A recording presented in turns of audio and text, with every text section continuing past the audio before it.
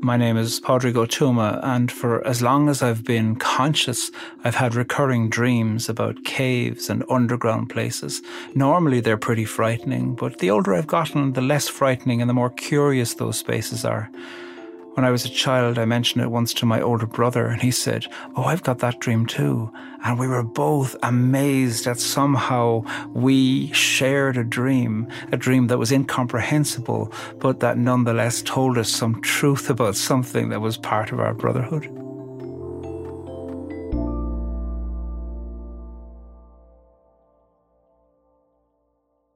If you're going to look like a wolf, they have to love you more than they fear you.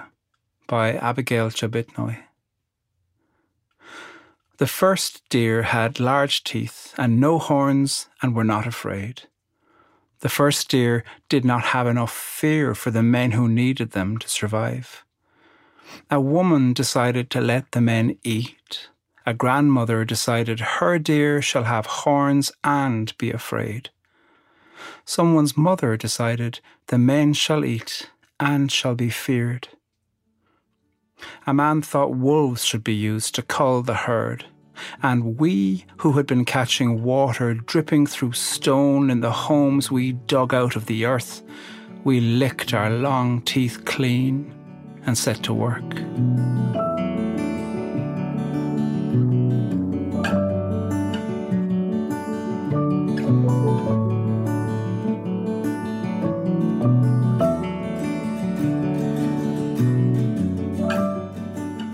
I love this poem and I find it absolutely bewildering, and I have grown over years to love bewildering poems, partly because it feels like you're set astray or you're wandering through a poem that you don't understand, and also because of the WILD in the middle of bewildering.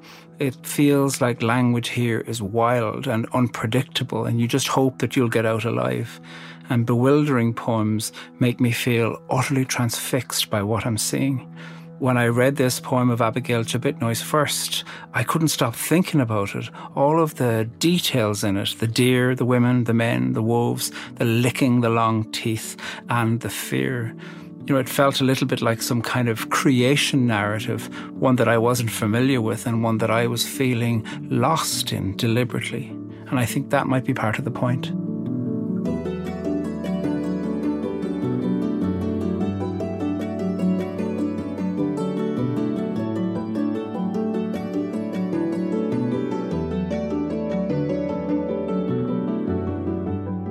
Telling a story is a beautiful thing, but a complicated thing, because stories can start in all kinds of places. Sometimes with groups, I've said to them, if right now you were to tell the story of your life, what would the first sentence be? And people write something out and share it. And then to say, well, if right now you were to tell the story of your country, what would the first sentence be? And then people might share something and there's a bit of argument in a room. And then, sometimes with groups, I've said, if right now you were to tell the story of the world, what would your first sentence be? And then all kinds of wildness emerges.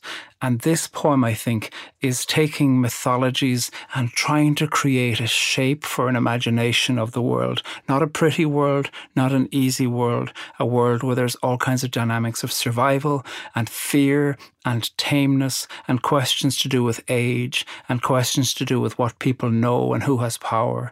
And in this poem, the animals are tame initially, they haven't learned fear, and there's men and questions of survival. Then there's this grandmother who gives the deer horns and fear, and there's a mother deciding that the deer should be eaten, and then someone thinking that the wolves should be used for culling. Who are all these people and how do they know each other? Do they like each other? Are they at war? Are they in some kind of conflict with each other? None of this is made clear. And again, that's the point. It's kind of like being in a dream of the start of the world and just having little flashes of truth. Just putting all of those in a sequence the way Abigail Chabitnoy does opens up a dream about the origins of things, but always too, a dream about the origins of things is a dream about the way things are. Abigail Chabitnoy is a member of Tangirnak Native Village in Alaska, and she said that a few things influenced this poem, one of which was reading feminist texts and also reading Alutiiq lore from Alaska, as well as a book titled Of Wolves and Men. And so when you return to the poem and look at all the dynamics that are happening there regarding animal life, regarding lore, regarding humanity, regarding tensions or harmony and survival, you can suddenly hear how this dream perhaps about a world origin story that isn't sequential but somehow is communicating truth, this dream is deeply in communication with the world that we inhabit now.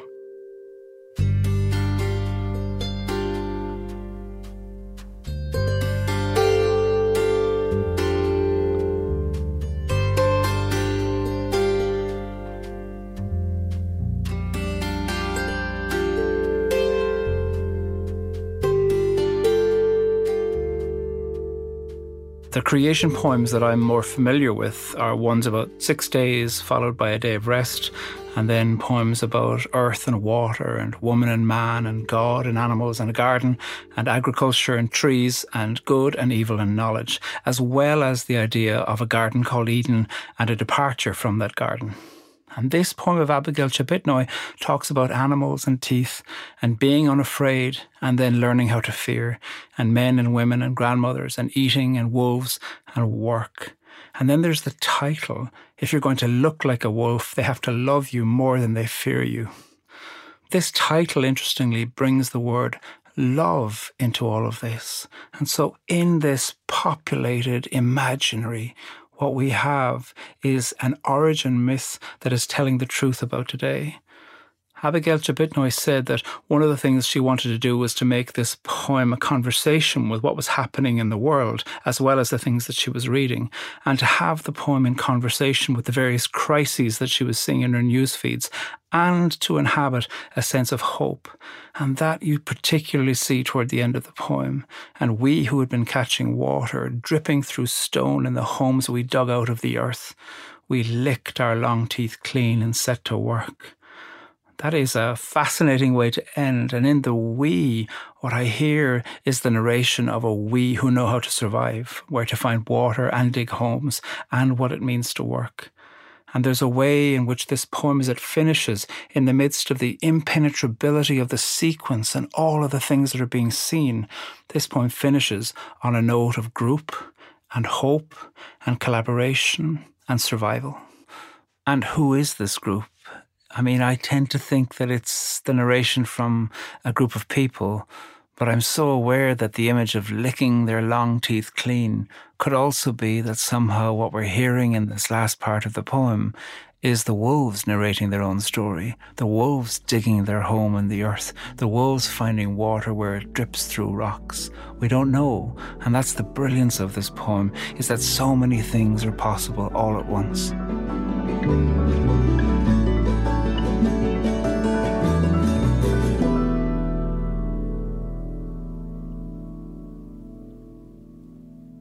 If you're going to look like a wolf, they have to love you more than they fear you, by Abigail Chabitnoy. The first deer had large teeth and no horns and were not afraid. The first deer did not have enough fear for the men who needed them to survive. A woman decided to let the men eat. A grandmother decided her deer shall have horns and be afraid. Someone's mother decided the men shall eat and shall be feared. A man thought wolves should be used to cull the herd. And we, who had been catching water dripping through stone in the homes we dug out of the earth, we licked our long teeth clean and set to work.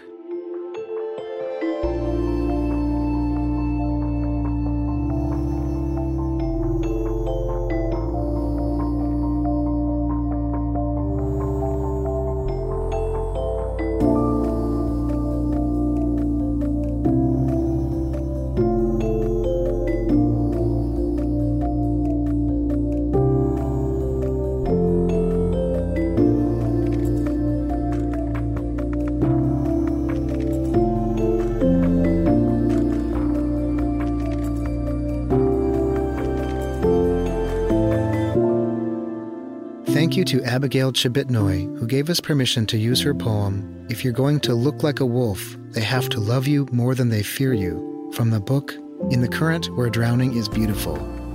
Read the poem on our website at onbeing.org.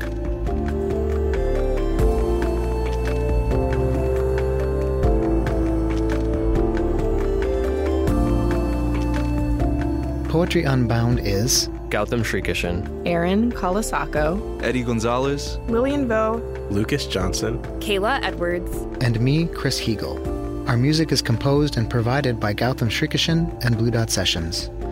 This podcast is produced by On Being Studios, which is located on Dakota land. You may enjoy our other podcasts, On Being with Krista Tippett, Becoming Wise, and This Movie Changed Me. Find those wherever you'd like to listen, or visit us at onbeing.org to find out more.